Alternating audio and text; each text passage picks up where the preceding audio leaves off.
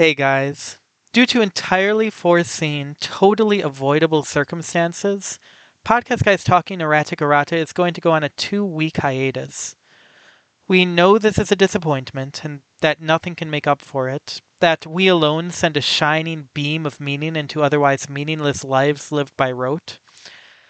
As an apology, we'll instead put out 2 episodes of an experimental thing we're doing called Podcast Guys Talking Erratic Errata, Podcast Guys Talking to Erratic Errata. So get hype! Podcast Guys takes a long view and a long price. Spoilers will be commonplace. Listen at your own risk.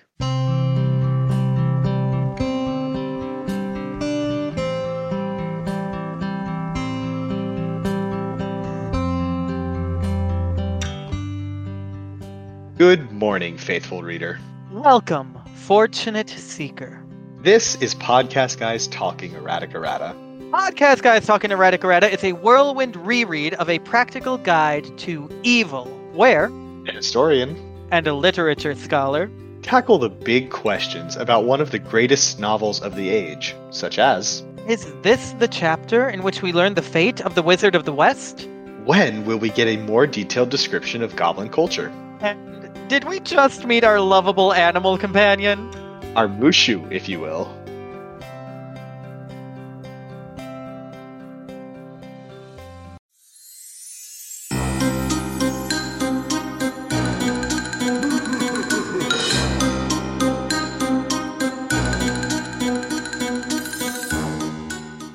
Funny, isn't it? No matter what language they speak, everyone sounds the same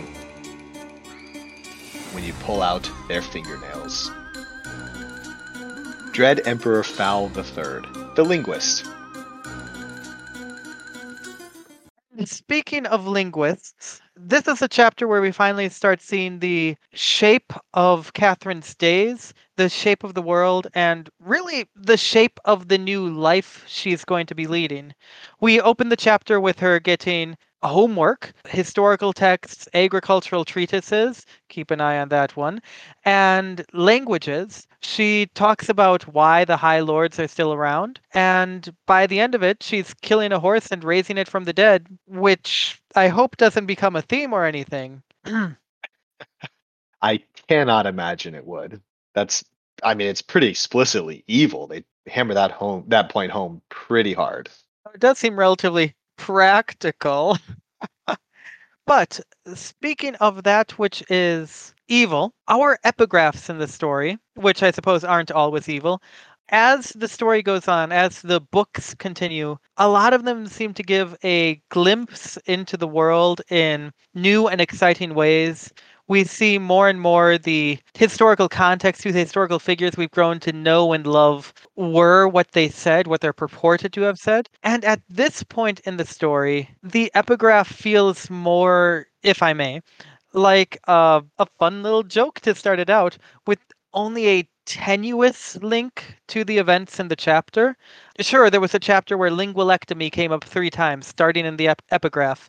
And here we have Dread Emperor Foul III, the linguist, in the chapter where we learn words like Karsum or Mthethwa, but it's mostly just a joke. Haha, torture, which is great. Again, don't get me wrong. I just feel they develop as we go. They do, but we also spend a fair amount of time, I don't know offhand how many exactly, a fair amount of time in the heroic axioms, and those, relate to an extent, but they mostly just boil down to, I don't know, goofing on heroes. While they do goof on heroes, no doubt, I think they do serve more than, say this quote, to hammer home something of the nature of the world. The heroic axioms really do continuously and ever more expansively demonstrate how heroes can rely on the story to see them through, can rely on the cheating hand of the gods above to, by simple chance and blessed fate, skip happily to the end while evil has to work for everything it gains. Not that I am biased. I am, of course, an impartial judge. Evil does have to work very hard. I mean, it can't be easy to pull out enough fingernails that you can know that there isn't a difference between how people sound depending on what language they speak. And that's a lot of work. That's some rigorous testing. I would dare say it's even empirical. Wow. Empirical. Yep. Very good. Very good. No, evil.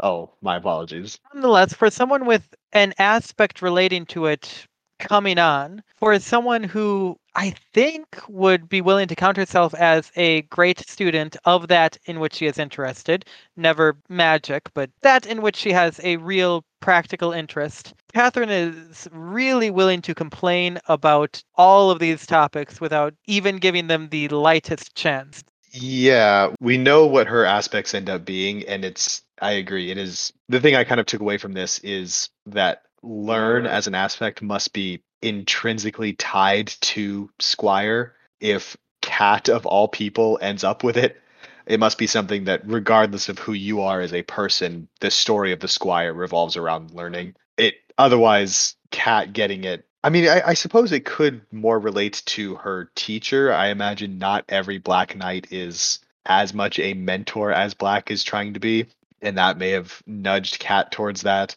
aspect. But it does feel at odds with how she views herself, at the very least. Not every Black Knight, a role famously known for getting killed by its own squire, is as much Yeah, of a mentor. exactly. You get it. I really hope that doesn't happen with this relationship. Ooh boy, we should probably wrap up this podcast. Oh, book 6 or so. I mentioned this in my brief summary, and I want to mention it again. It's not until relatively late, perhaps book 3 or 4, I think after the loss of the Black Queen name, that we really see this come to fruition. But already in chapter 6, Black is laying down, EE is laying down the first hints of the real project of the conquest, the simple logistical agricultural root of everything. Why should Catherine care about agricultural practice? You and I know. Our listenership, if they aren't fools who are listening before they've read the entire book, no, it's all about the almighty loaf of bread. Kropotkin was right. He does tend to be. The conquest being about farmlands, this whole conflict revolving around the breadbasket, the being able to supply food to the empire. It definitely grounds things a bit and kind of serves as a backdrop, but I don't know, it's such a normal, mundane reason for a conflict, a war, a conquest to take place, despite the fact that everything and everyone within the story tries to take a step back and look at a more meta level. It's good versus evil. Sure, when it comes to heroes and villains, but at the base, people got to eat, and uh, the Dread Empire is a bit of a mess when it comes to providing for itself. That illustrates, I think, one of the great strengths of believable fantasy. A story like Practical Guide to Evil is, of course, absolutely bonkers by any real world estimate. You have magical people walking around who wear stories like cloaks, and good conquers evil most of the time, unless evil is really clever about it. And that's not how the world really works. We don't have the undead walking around. We don't have I keep going to different examples of undead in the story. There are a lot of undead in this story. But when motivations, when societies, when story beats are rooted in this kind of mundane materialism, that's what a lot of things boil down to, regardless of the stories we tell ourselves. We like to look at all sorts of conflicts as good versus evil and heroes against villains, which is hopefully obviously absurd. Conflicts tend to be about material well being, possibly being leveraged by a few key powerful figures to prosecute war or what have you. But what are rallying cries about? It's always about our food, our wealth, our children, and the terrible threat that the other poses to them. And even the Dread Empire, what actually motivates their wars? Our food, our delicious, delicious biryani. I think you are right. I think that point is important. But the fact that the gods above and below can lay a finger on the scales, to use a term that shows up very frequently, especially later on in individual conflicts, to make sure the hero triumphs, so to make sure the villain escapes, to make sure ogres are very cool when they die. I wonder if these material conflicts, these mundane sources of conflict, are not simply the set dressing created by the gods as a means of forcing conflict. So many of these material problems, so many of these basic necessities are lost because of named. It's not the wastelander peasants, it's not the Duni who are destroying all of Praise and forcing a shortage of food. It's the Dread Empress, it's the Black Knight, it's that sort of thing. These scarcities are caused by people who are influenced by an aspect of themselves that is given to them by the gods. So there's our ladder that I've just built. That was unnecessarily complicated, but I think you follow. These conflicts maybe wouldn't need to exist in the way that these wouldn't be an excuse for war if the excuse wasn't there. So yes, there's a mundanity to it, there's a relatability to it because it feels like how real conflicts happen. But with this much magic in the world, with this much power people have, the fact that they use that for conflict pretty much exclusively feels like it's got some weight coming from the outside, even if it's sort of butterfly affected into reality. I think you're absolutely right. There's a fantastical element to it all, even though it's grounded in concerns we can share, which makes it, or at least contributes to it being a story worth reading, something we can place ourselves in, can see ourselves experiencing. There are the magnifications provided by supernatural and extra normal, extraordinary, to use the Dungeons and Dragons 3.5 term, forces. And that's really cool. In our world as well, it's usually the rich, the powerful who manufacture conflicts for their own gain out of scarcities. But here, there's just a reason for it other than personal depravity. And that's fun. I, of course, cannot but agree. We're talking about the different layers of realistic of relatability and this meta story, and that's kind of how that'll progress for most of this entire uh, series of books. I think that'll be a pretty constant theme. One thing that is kind of related to that is Mazes' death that is mentioned very early on in this chapter.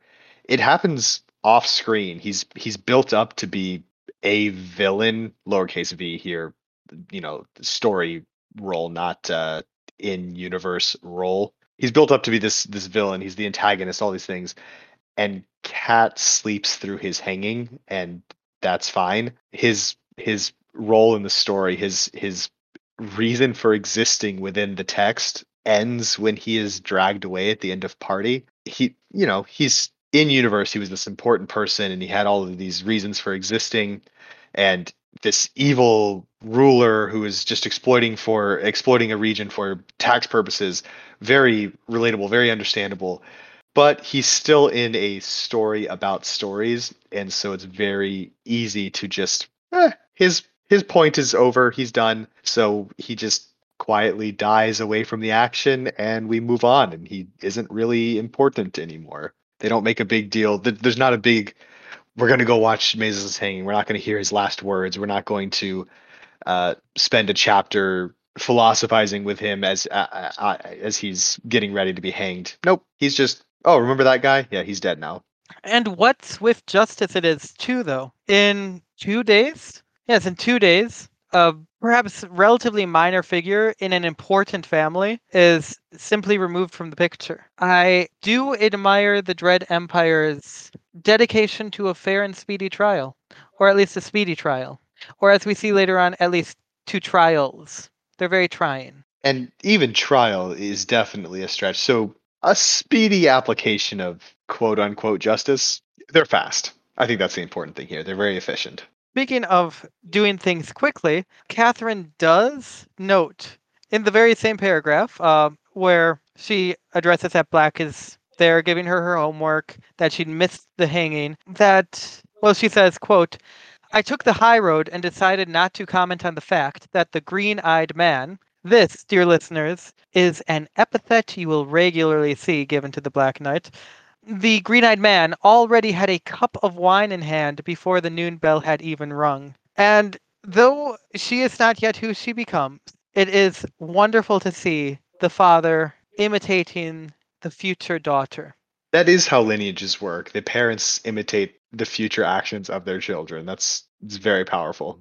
The two have, or future cats and present cats, to be fair, and Black do have similarities beyond the need for some drug. They discussed the High Lords briefly, and we were talking about racy efficiency. And Cat really takes a Gordian knot solution to the High Lords.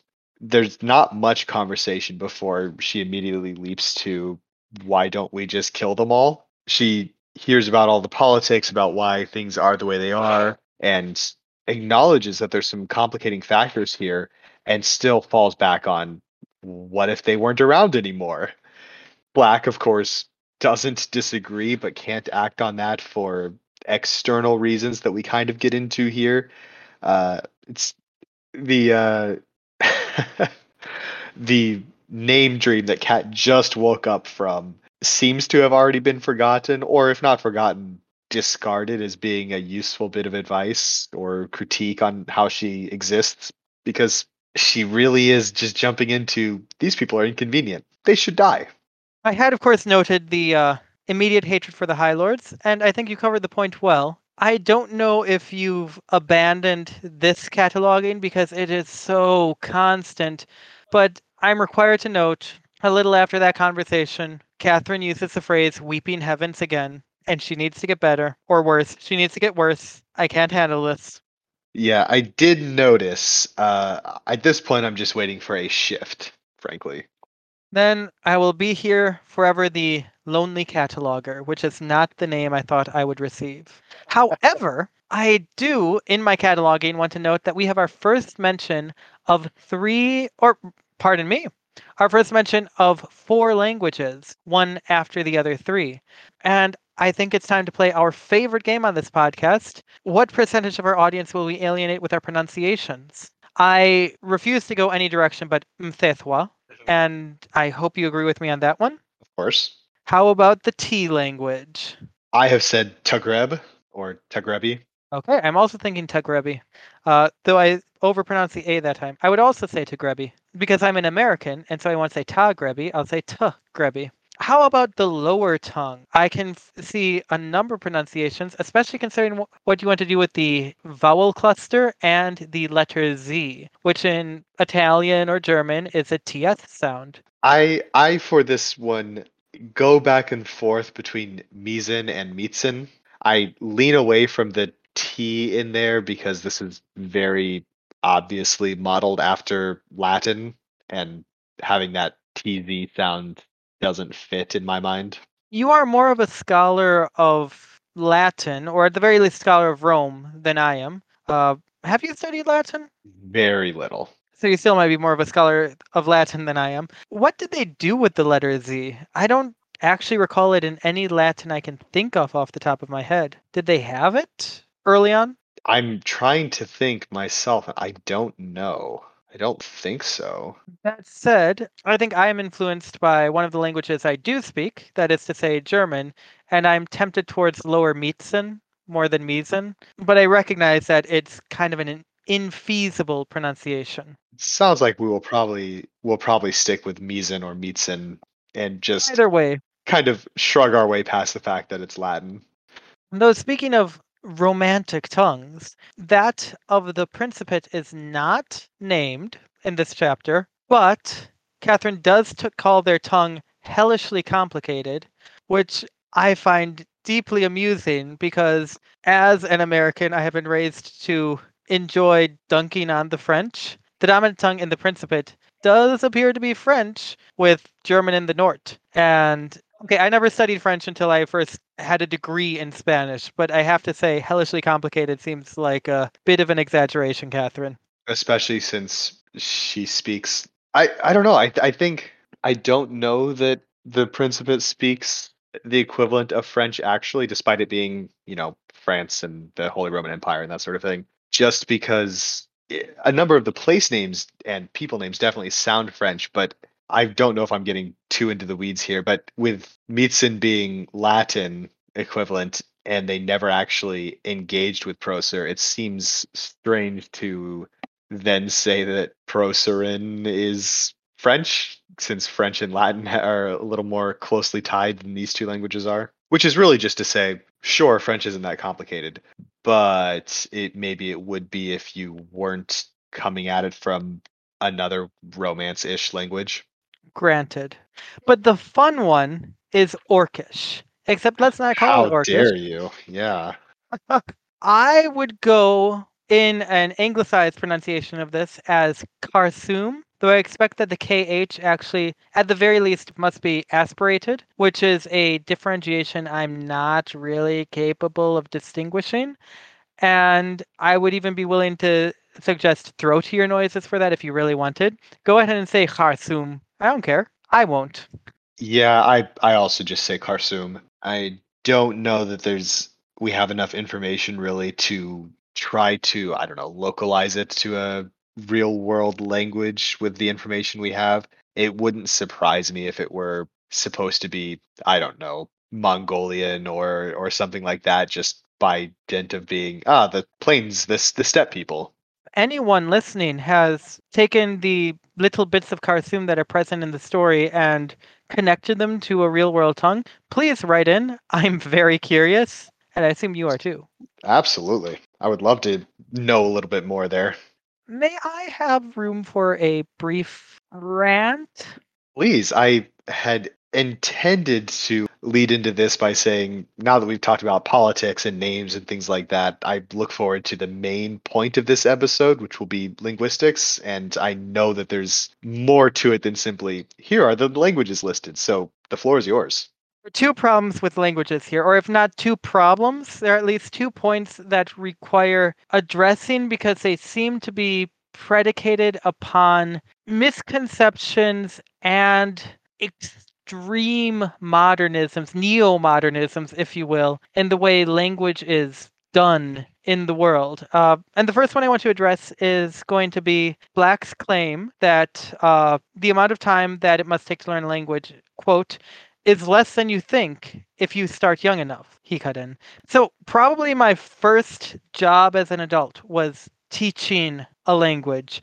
I am still a language teacher. I have a passion for it, and I've studied applied linguistics under some of the modern greats, and am deeply blessed to have done so. But the claim that children learn language better than adults, which is usually the entirety of the claim people make. Children learn languages so well. Oh, yes, I wish I had learned Spanish, but, we didn't start in school till I was 14, and at that point, well, neuroelasticity is you can't learn a language at that point, which is stupid.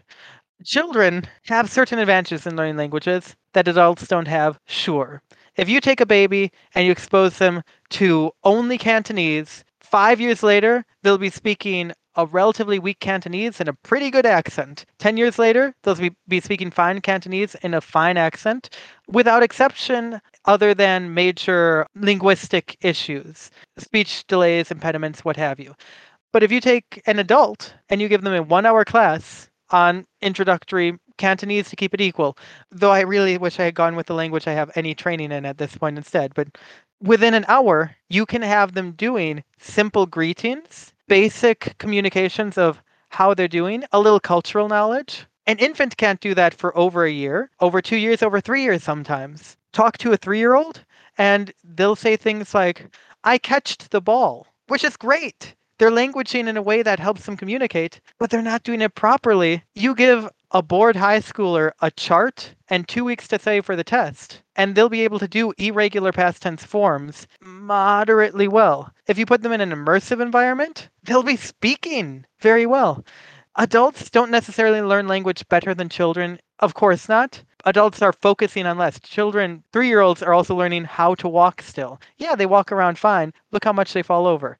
But an adult can make so much progress so fast, especially in real world environments. And up until the point that brain activity, brain quality, your ability to learn is actually declining significantly because of age and the early onset of senility, you're going to learn language fine, I promise. Languages aren't hard, they're very, very big. They're so big it feels like they're hard, but no, they're just so many little pieces, I promise you.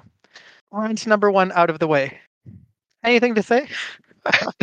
Oh, I didn't know if you were going right into rant number 2.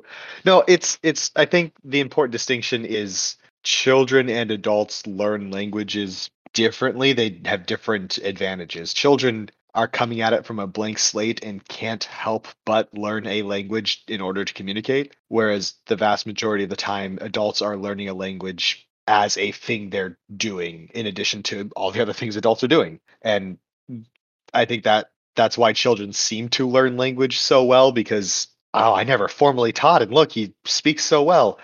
Yeah, he has to. That's how it works. Um, but on the flip side, they're not actively learning. They're trying to I don't know, roll the truck down the slide and everything, all the language they pick up is incidental. They don't know that they're trying to figure out the irregular verb forms. They just hear adults repeat the words enough and say, well, I guess to mimic them, I'll do this. And I'm more clearly understood if I do this. So there are advantages and disadvantages, yes. But for the most part, yeah, the children learn languages better is as somebody who has watched a child try to learn a first language, they're not that good at it. Mind you, I'm not saying EE is wrong or a fool. I'm saying that Black is uttering a very common belief in a time before neurolinguistic study had progressed to anything, before even the study of education got to anything. Our understanding of education, even now in a 2022, kind of feels like the understanding of psychology under Freud. We are making it scientific. We are learning more and more, but the field is actually shockingly nascent, considering we've been trying to teach people things for 100,000 years. No, education started with the Greeks. Yes, I forgot. The first and most important white people who invented everything in the entire world. Yes, yes. Exactly. And regarding the what Black is saying, actually, I have the beginnings of a thought, the tatters of what might become an actual idea about why Black is saying this and how it fits into this story specifically, rather than just understanding of how people learn languages generally. But I think it's going to more closely tie in with your second rant if I am not missing my guess drastically. So maybe we head into that. Monolingualism isn't real, or at least wasn't real. Monolingualism is unnatural and a weird invention. It's a much shorter rant. Okay. So look, I was born and raised in the Midwestern United States. Congratulations, a little more lore unlocked. Where I lived, who I lived around, the community I came from, completely and utterly English based. The most foreign language I ever saw was when, at the Christmas Eve service in church, we did the first verse of Silent Night in German. And that was because of German ethnic dominance in the region, even though nobody spoke German, including myself. I grew up in a world with no other languages around, and I didn't start studying any foreign language beyond a children's introduction to Spanish type of uno, dos, tres, accent, fully intended, until 6th grade. But that's not how the world is in many places, and it's certainly not how the world has been.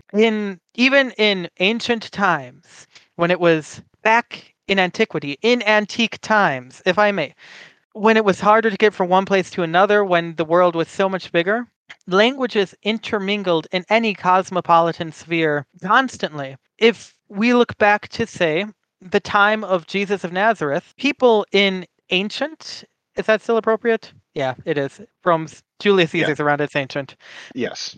People in ancient Judea may have spoken a form of Aramaic as their dominant language, as their primary daily insular community tongue, but they had to communicate with Roman officials, with people coming through to see the wonder of the world, the great temple rebuilt by Herod the Great.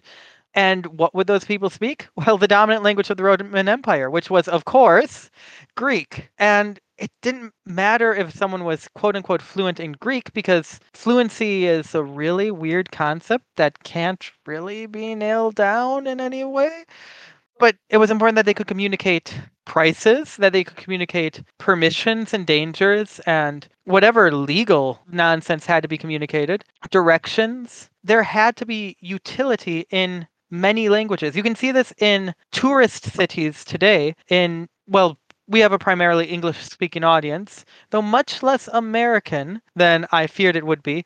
And you can see this, say, in Prague, where the dominant language is a relatively small, relatively sidelined Slavic tongue, Czech, which I've only just begun studying. Do not ask me to say anything in it. But if you go to Charles Bridge and see the commerce and discussion on it, people use English as an in-between tongue as they try to negotiate prices for a CD or an overpriced trinket because tourism, between a German or an Italian or a Japanese person and the Czech person selling it. And even though English occupies an unprecedentedly enormous position in global discourse, uh, no longer a lingua franca, but the linguist frankist, if I may butcher language, and I may, You may.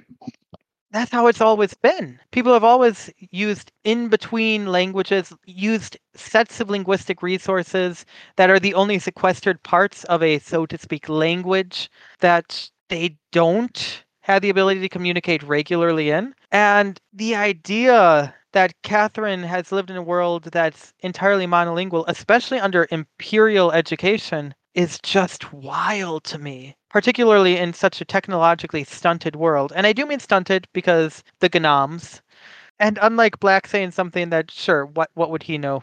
This one gets me. And just read The Invention of Monolingualism by David Gramling. That monograph. It'll take care of you. I had my push to talk held down so long my screen just turned black. So, I obviously agree with what you're saying because most of what you're saying isn't actually up for disagreement. It's just how the world worked. But we wouldn't need both of us here if I wasn't going to disagree with some things. So, what you said is very true for our world. And if we take what Black is saying now as true to some extent, even if not entirely factual, it may be that the practical guide setting that Calernia is different than our world in this way, and there may be some actual reasons for that. And the ones there are a couple that come to mind that may be the case. So the world is very obviously, even just at this point in the story, divided into distinct, separate cultural spheres that are more than just where a government has influence. There's the good kingdom of Callow, that's the battleground between good and evil. There's the evil empire. There's Procer. They each have their own story attached to them that means that they have to stay autonomous to some extent, even if there's conquests and crusades and the like. These polities exist not just because the government has the power to keep them, but because the ruts ground into reality demand that there be a good kingdom against which the evil empire swarms, I guess.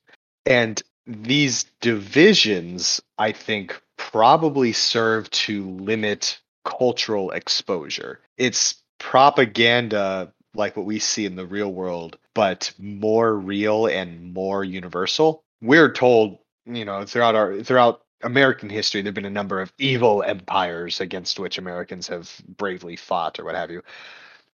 And that's propaganda. It's whatever, various levels of truth to any level of that.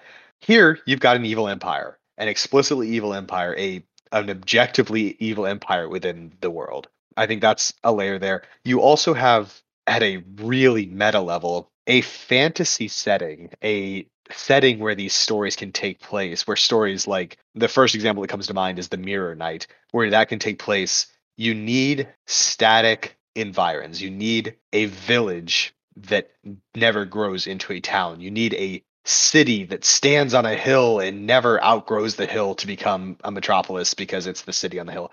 You need a town that borders this lake and never becomes a major port town because it needs to be isolated.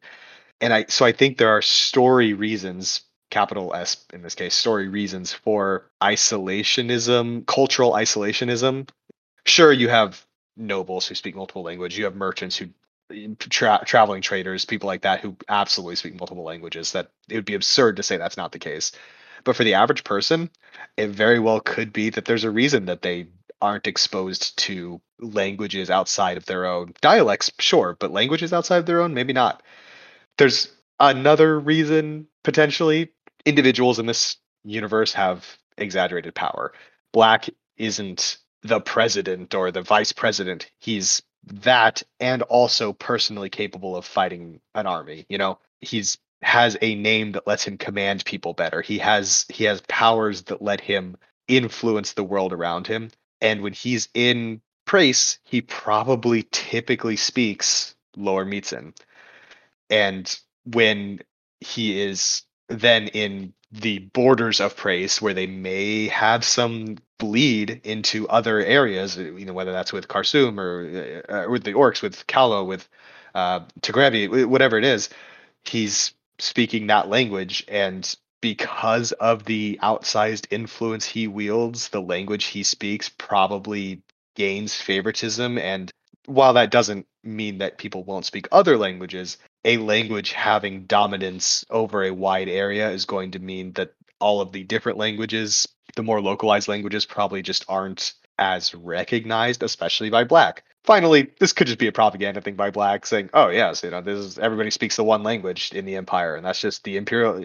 And that seems like more of a stretch to me, but it could be at least part of it. And there's the end of my counter rant, I suppose. Comparatively brief, but you bring up good points. I just get upset by how people perceive language incorrectly. Perceive it like I do. Also, language doesn't exist. Language is pretend. There's no difference between a language and a dialect. And every time you do something that the official grammars say you shouldn't do, an angel gets its wings. Death to prescriptivism. And speaking of languages, origins, and historical links, I think it might be time for Deicide and Applied Blasphemy. Deicide and Applied Blasphemy is our segment where we discuss comments and questions from you, our dear listeners. We have falsely assumed the thrones of your gods, and we invite you in this segment to challenge us for the mantles. You will not succeed, and we will continue on, unceasing and unerring.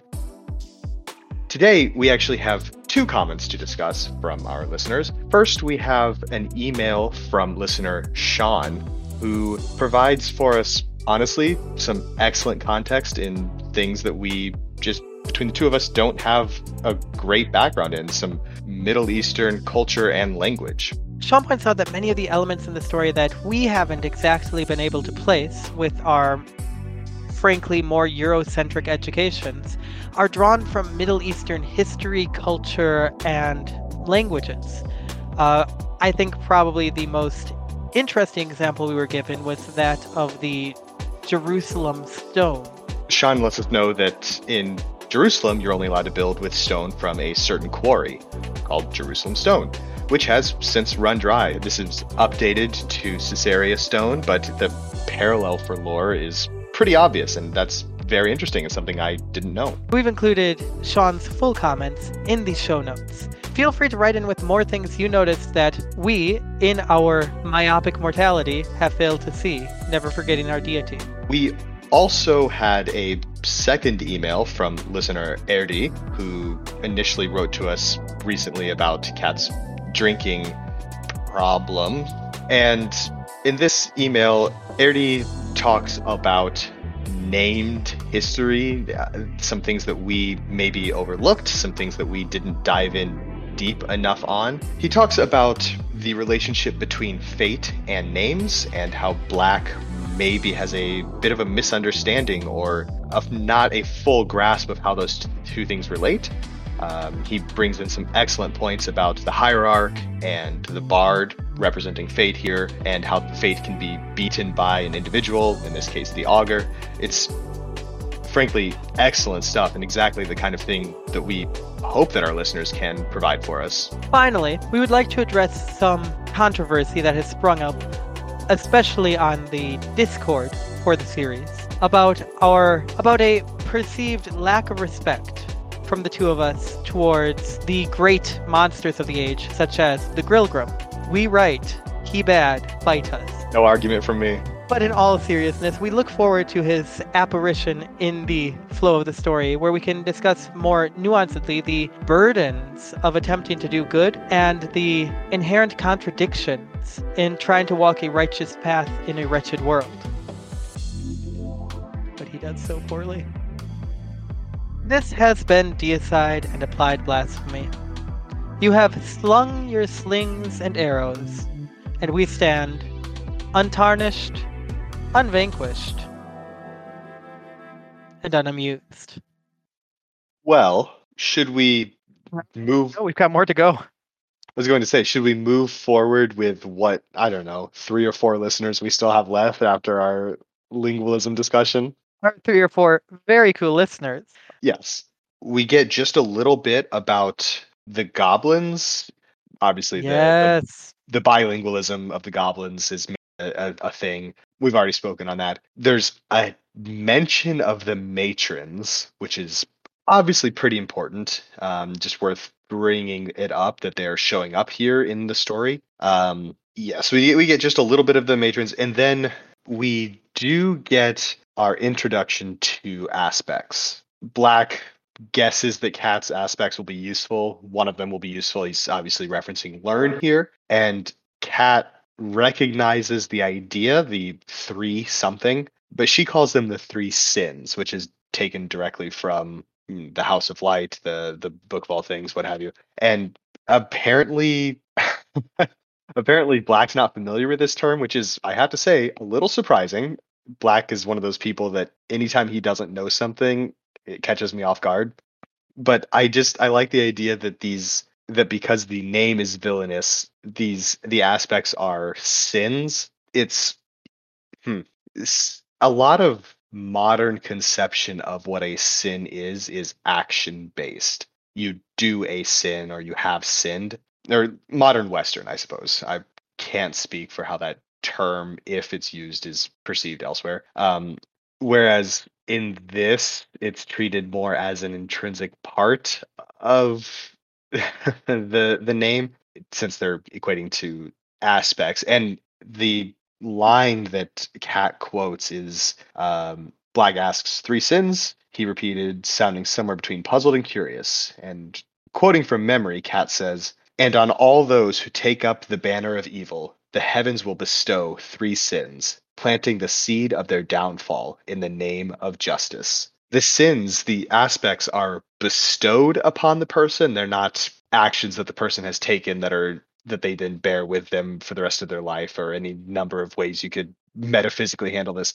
They're bestowed, and they're both understood, I think, to be somewhat a source of power, since it's sort of this bestowal, but it's also their weakness, which Black sort of alludes to with, if you cleave too tightly to your aspects, to the aspects of your name, you can sort of get subsumed into the story and lose the ability to do anything else. And also, it's, I don't know, it's definitely coming from a place of, these are the enemy, and so the things that they have, these unique things that they have, are all bad. And I just, looking at the aspects as something like that, and only being something that the villains have, since Black has to clarify that heroes get them as well, and there's some interesting things there later on. It's interesting how that bit of name lore sort of percolated down into this understanding that's passed along, and that a lot of the other details are lost in the telling to reach the point where, the relatively well educated, but the orphan street urchin somewhere between those, depending on how pit fighty she's being, knows about these things and what level she knows about. Though, given her sporadic attendance and even more intermittent attention at the House of Light, you do have to wonder, really, how much is out there if she's already got hints of that much. Very, yeah. And, please. I was just gonna say, very fair. She even explicitly says, uh, "quote It was always more fun to hear about what the villains were getting up to, or were up to." End quote. It. She paid more attention to the sins than to anything else. Reopen quote, what the villains were up to, than getting edified on the importance of the 17 cardinal virtues. And I have to wonder, given that she's right about the 3 sins, or at least 3 aspects, is she right about there being 17 cardinal virtues? I realize that in, say, Catholic tradition, there are 7 holy virtues opposed to the 7 deadly sins, which is a much smaller, more manageable number. But also 7 is, the Christian magic number.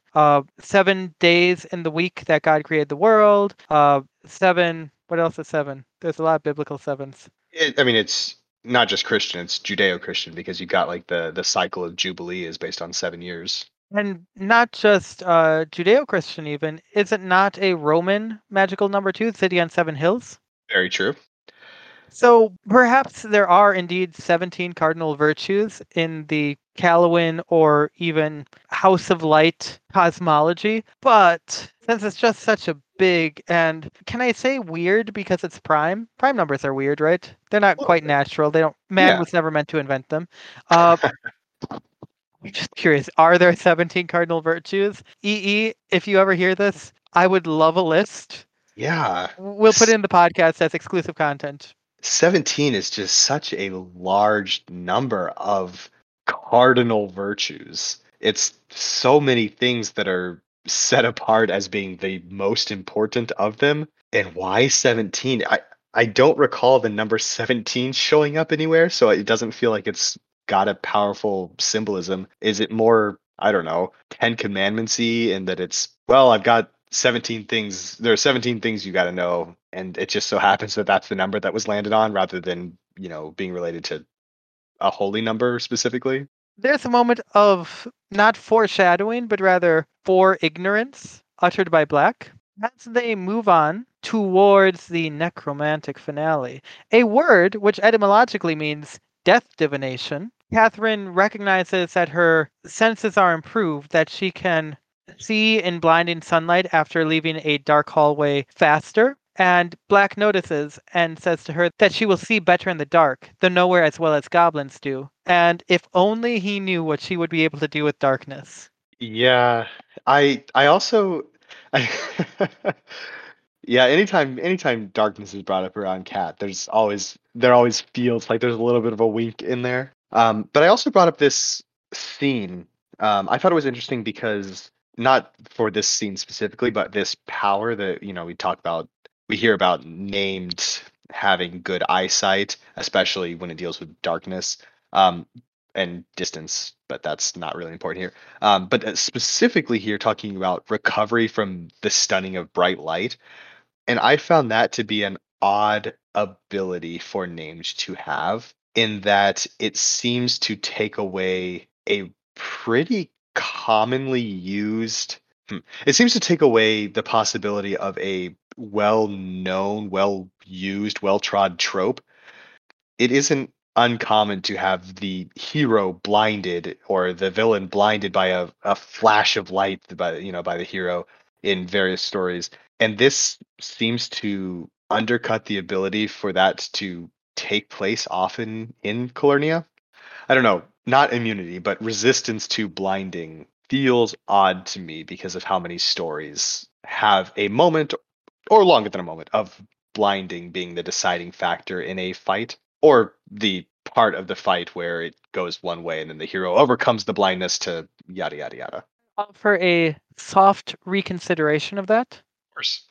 Wonderful. You fool! Have you considered what sort of light villains deal with? Yes, bright sunlight doesn't work so well, but that's not the kind of light that the White Knight was throwing. That's not the kind of light that they're dealing with on a regular basis. As far as heroes go, I don't know, maybe they don't see better in the light. Maybe it's just the scale of things. Goblin fire is bright. I don't know. But for villains, oh, they have light. They have light. A fair point. Do you get the joke? I said soft rebuttal, and then I started with you fool.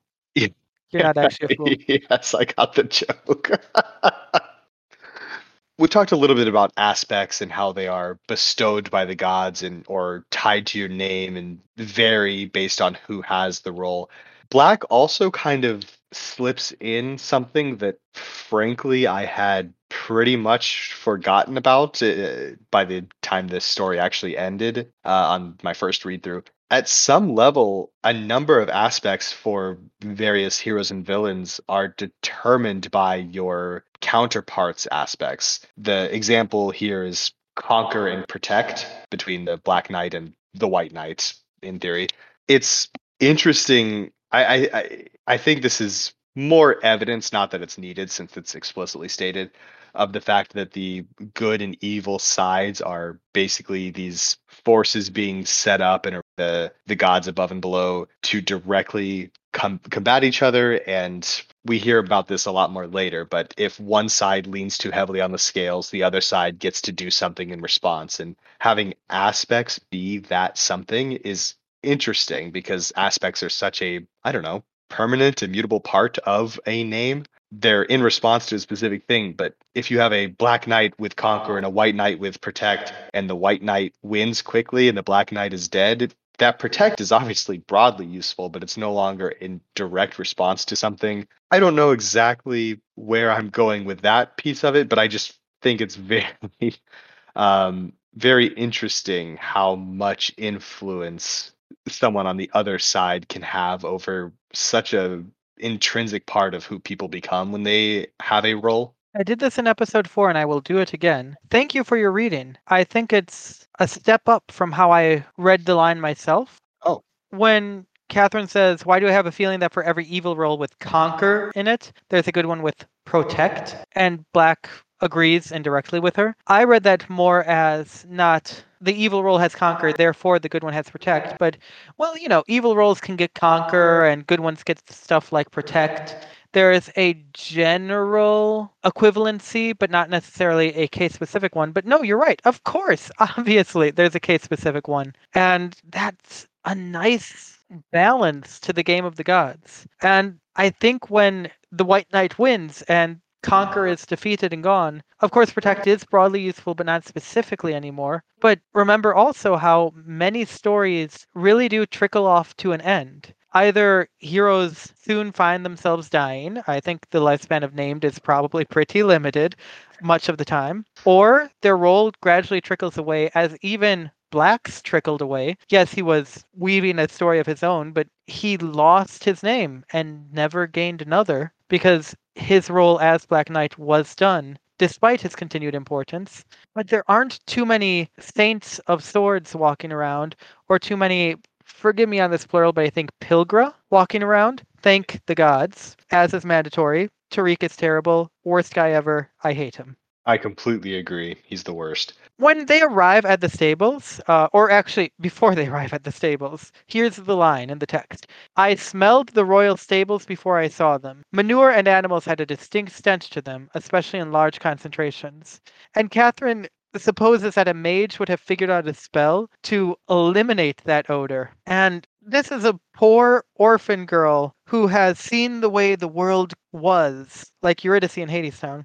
She knows the hierarchies, she knows the inequalities, and she thinks that a mage is going to find the time and profit in. Well, she thinks a mage is going to find the time to ease the odor of a working class place, and she thinks that those in power would spare the expense to have it applied regularly. The stables are going to stink because no one important has to go there, because if they need something, the groom will bring it out. I also tripped up over that line a little bit and kind of just shook my head. It's yes, Kat, and also why don't the mages have self-cleaning stables and why aren't the mages creating free housing? Because it's better for the mages and people in power to not do those things. Specifically, Kat's getting there. She's learning.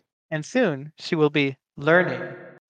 In the stables, just before they enter the stables and a bit after, there are a couple of mentions of Callow's famous cavalry. that no longer exist. The knights are mentioned, and I know that comes up a couple of times. It's fun to see references to this lost glory of Callow, this history, this piece of history where Callow used to be the best in the world at this thing, and it's gone. The fact that it comes up as often as it does, I think I know it's been mentioned before, and it's mentioned twice in this chapter. It's clearly the foreshadowing that we read it as now. It's clearly intentionally the foreshadowing that we read it as now, rather than just being a bit of scene setting. I think it makes the knowledge that we're heading towards the broken bells more fun, I guess.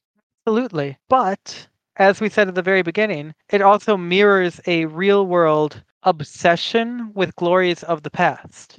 Mm.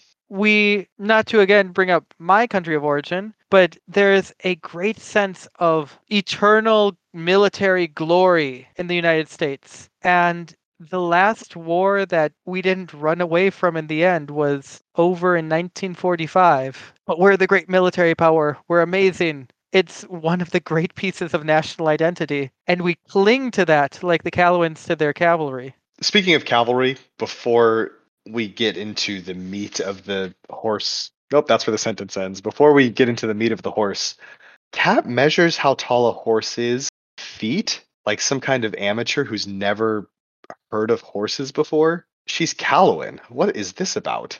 I had not seen that, and that is striking. She says when she finds the horse that is sick, the horse had a dark chestnut coat, though it was matted with sweat. I guessed it must have stood over 5 feet tall when standing up. 5 feet tall? Come on, Cat. 1 minute, doing a quick. A hand is a non-SI unit of measurement of length standards. Okay, so that's 3. So like 15 hands, she means. It does mean that.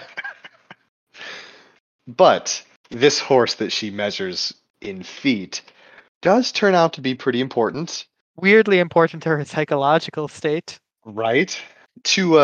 Just to get it out there, she kills and helps raise this horse into zombie, major spoilers, the first. And there is quite a bit of discussion back and forth about necromancy here. And I'm sure we both have some things to say, but I do want to talk about the fact that necromancy is, both by what Kat is concerned about and what Black explicitly says, explicitly capital E evil.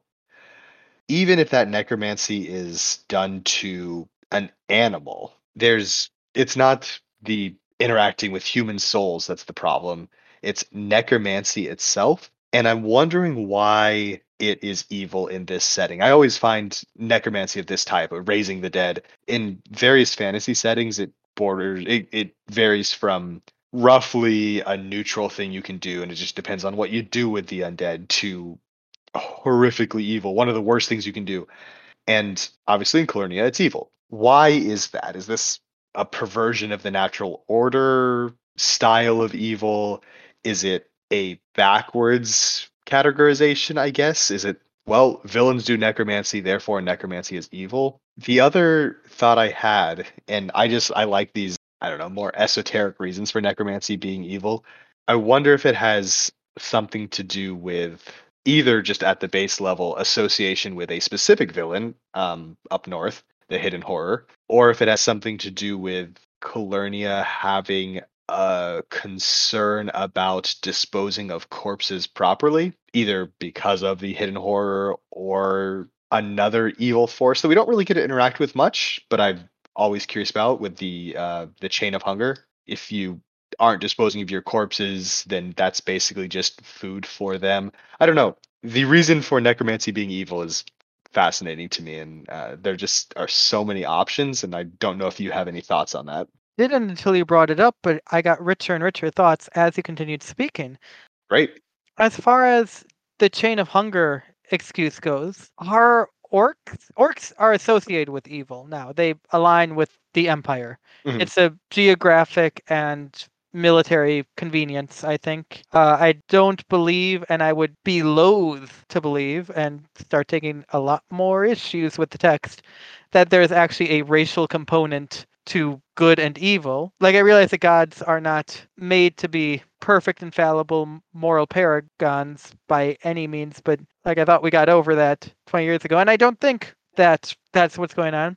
The orcs eat the dead, and I don't think that's taken so much as a great moral evil, but rather something that is naturally horrifying to most other intelligent races, and therefore only those that are willing to commit other abominations, he's actually on a moral scale being willing to take them. But that would mean that part wouldn't make necromancy evil, because proper disposal of a corpse then isn't necessarily a deeply moral thing, unless orcs eating a corpse is seen as natural and appropriate to them, and that's special. But you talked about Trismegistus, and this is total theory. We wouldn't know without word of God confirmation. But what if necromancy were not made evil by association with him per se, but rather were made evil by the story of him, by perfecting the art beyond what anyone had, by accomplishing something with it on an abominable, catastrophic scale beyond anything before or since? Did necromancy become diegetically, story-wise, linked to him in a way that makes it inextricable, makes it inseparable from his evil? He made it his brand, and now it's bad. That I think that the association with the Dead King is the one that's the most interesting to me, and the one that I hope is the case, whichever direction that flows in, whether he's a villain rather than a neutral name because necromancy is already evil, or necromancy became evil because of him, or what you're talking. Any layer of that, I think is interesting to have the main guy who practices the art be the reason for it being what it is. But like you said, I don't recall there being any actual textual evidence one way or the other there. We can pay attention to that and see if we can build up more evidence or claim, especially when we get to the chapters where they are going through his memories frozen in shards of time, or the history of his life, not his memories, rather. See if there's any more evidence one way or the other. But for now, I really don't know. Absolutely. And my last comment, you were debating whether necromancy was itself evil or a moral neutral. And I wanted to say necromancy could even, in fact, have been a moral good, and that still wouldn't make up for what he did. But then I remembered how the gods above weigh atrocities committed by their favorite little abomination, the Grey Pilgrim. And no, if they decide necromancy was good, who cares how many people the Dead King killed? If he's their precious little boy like Tariq, he can get away with anything. Doesn't matter. I hate the Pilgrim. And speaking of good, the last thing I have for this chapter is there's a bit of doctrine for the House of Light, for the gods above, that we get here that I think is interesting.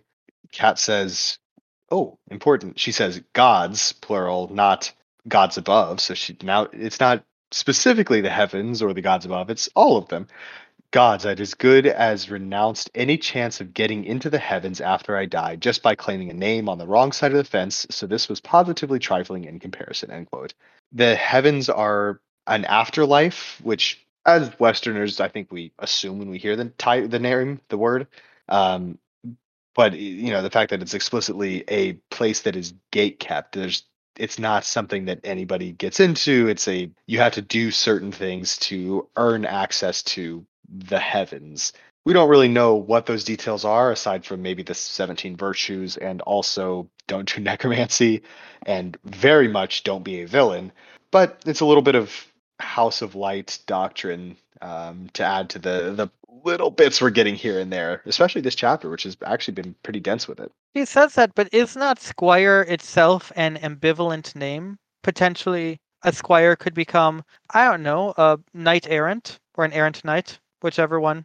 Yeah, But I understand what she's saying, because her squireship, her squirrelity is there it is. plainly an evil apprenticeship. Yes. So I won't argue with her on that. But the name itself, that's flexible. The name itself can go to either side, but I think the role itself can go to either side, but any individual claimant to the name is going to lean one way or the other, or maybe towards neutrality. There's an association with one of the sides, or explicitly neither. Cat would be the Black Knight Squire. So Exactly. And then she embraces her damnation and is present for the raising of the dead. She didn't really animate the corpse. She was there while Black did the thing. But I love the way Black frames it. You may well recall the discussion and theories circling around Cat and her future with all of the necromancy she does, also especially the auto-necromantic works.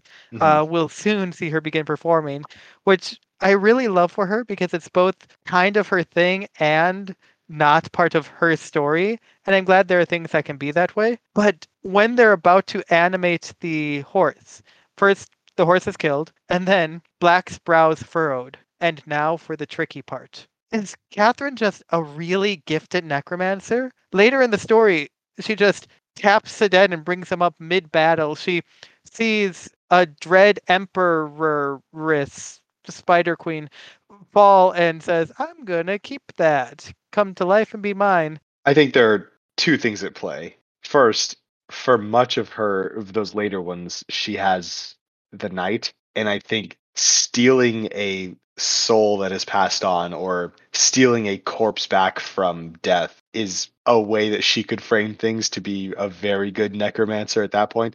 And secondly, maybe the tricky part for Black here is just that he's channeling through Cat in some way rather than doing it himself. And maybe Cat is just a good necromancer, and Black doesn't focus on it because he has other strengths. Could be as simple as that, yeah. It is worth noting that Black is name wise, in the raw power of his name, even though he has really embraced it and made the most of it, he is a relatively weak Black Knight. And Catherine, after she loses her name, just continues to swell with power. And then with one very big drop off when she loses Winter, but a drop off with some clear gains, but she was at her most raw powerful when she was at that verge of apotheosis herself. But it is worth noting, Black is extremely, to make it a metaphor, extremely skilled, but not terribly talented. He's earned and he works hard for everything he has, and Catherine works for it, don't get me wrong, but she's got a lot of power stores behind her by the end. She blacks her way, using the trickery, the scheming, the intelligence, the meta knowledge into getting that power, but once she has it, yes, she's absurdly powerful. And I think it's worth mentioning that Black's comparative weakness to a number of other names is, I think, intentional on his part. It's sort of what he talked about last chapter, where you can draw on your aspects, and that's when you're at your most powerful. But the more you do that, the more you are bound by the nature of your name. And most of Black's influence, most of Black's power in the general sense rather than the specifically, name power sense, comes from his ability to step outside of stories to manipulate them, to control what story is happening. And so if he were a powerful Black Knight with able to not just have his soldiers march extra, but conquer the world in a night or what have you, whatever nonsense Black Knights could do at their peak, he would not be nearly so effective or long lived. That's not the type of power he uses. So I think it's intentional that he's a relatively weak name when it comes to direct name power, name application of name power. I hadn't considered, and again, thank you. That's enlightening, and you're right. Of And course. also, thank you for describing Conquer as making his soldiers march extra. That's fantastic. I mean, the time where he uses conquer, he uses it to make his soldiers march extra, and he gets really sleepy when he does it. I don't know what you're trying to imply when you're calling me out for saying that. That's explicitly what happens. All I'm saying is, I thought it would be impossible to make merch on a podcast that is itself a derivative work. But in fact, no, no, no. A black shirt with just white text that reads, "I'ma make your soldiers march extra," will sell millions to our couple hundred listeners. I think you are right. I also think that that's all the time we have for today. Join us next time on Podcast Guys Talking Erratic Errata as we discuss Ironsides regicides. and exercides. No.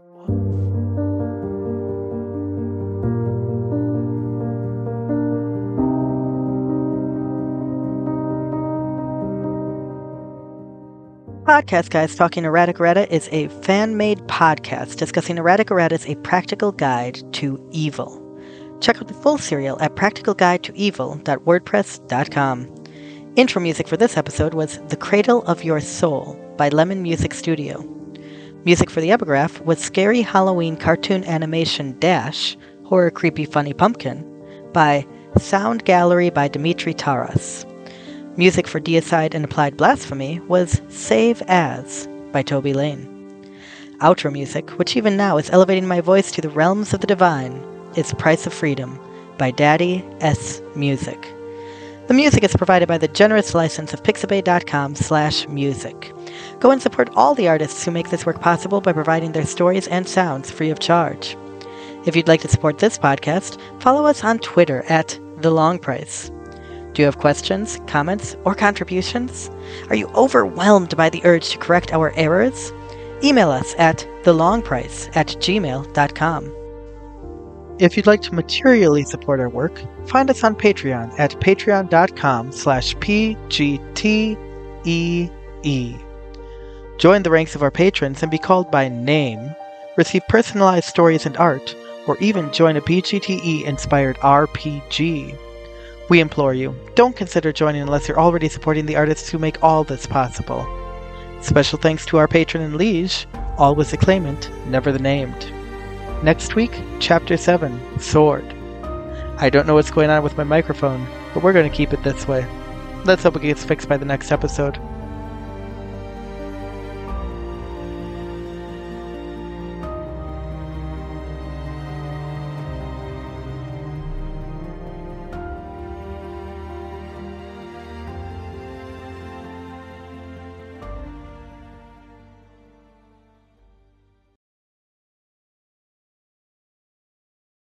Now, this might be an after-credit scene, but... So what would you say the 17 cardinal virtues of Callow might be? The first one could be stubbornness. Holding a grudge. Can we make revenge a third one? Yeah, holding a grudge and revenge, and plotting the downfall of those who have wronged you, and striking back against your oppressors, and hating praise. There's a bit of a theme here. I think for number 7, we could have dirt. Based on what I know of Callow, it's agricultural. Oh, so number 8 Probably could like dirt, right? Yeah, and number 8 could be horse. You know you read my mind there. 9 would be... Wait, trying to remember which direction it goes, because he did it wrong the first time. 9 would be rubies, 10 would be piglets. Of course, of course. 11 is maybe yew trees. 12 is maybe bloodlines. They're pretty big on that for their monarchs. Or just nobility, maybe. No praisey. Nobility. Yeah, it's Callowan too. Callowan just has they've got nobility generally, but they have a monarch, like a bloodline monarch, whereas the head of state of Praise is not bloodline based. Good monarchy with good in major quotation marks, because they're the good king or the good queen. There you go. 13 is a lot like 8, which was horse. Knights, knighthood. Okay, I think that's good. Or maybe it could even be suicidal charges, hopeless charges, hopeless causes. I've got 2, knighthood and hopeless causes. I think those are both good. Did we mention grudges already? I think that might need to be on here again. We only have it once. Yeah. That was number 2. So 2 and 15. Mm-hmm. Gotta grab 2 more. I really appreciate your formatting on this list, by the way. Thank you. I have an idea for 17. I'm not sure it's the funniest one possible, but I've got to find one. Okay, so we need a good 16 here. I don't think it's funny at all, actually. I just think it's a fine one. Okay. Hold on. I think I pulled this. I figured it out. Okay. Maybe number 16 is moving slowly in armor, and that's why Cat's always so confused. Yes. And I can't believe we haven't mentioned anything related to this. The 17th and holiest of the cardinal virtues. Sorry, the 17th and cardinalist of the virtues is long prices. Of course.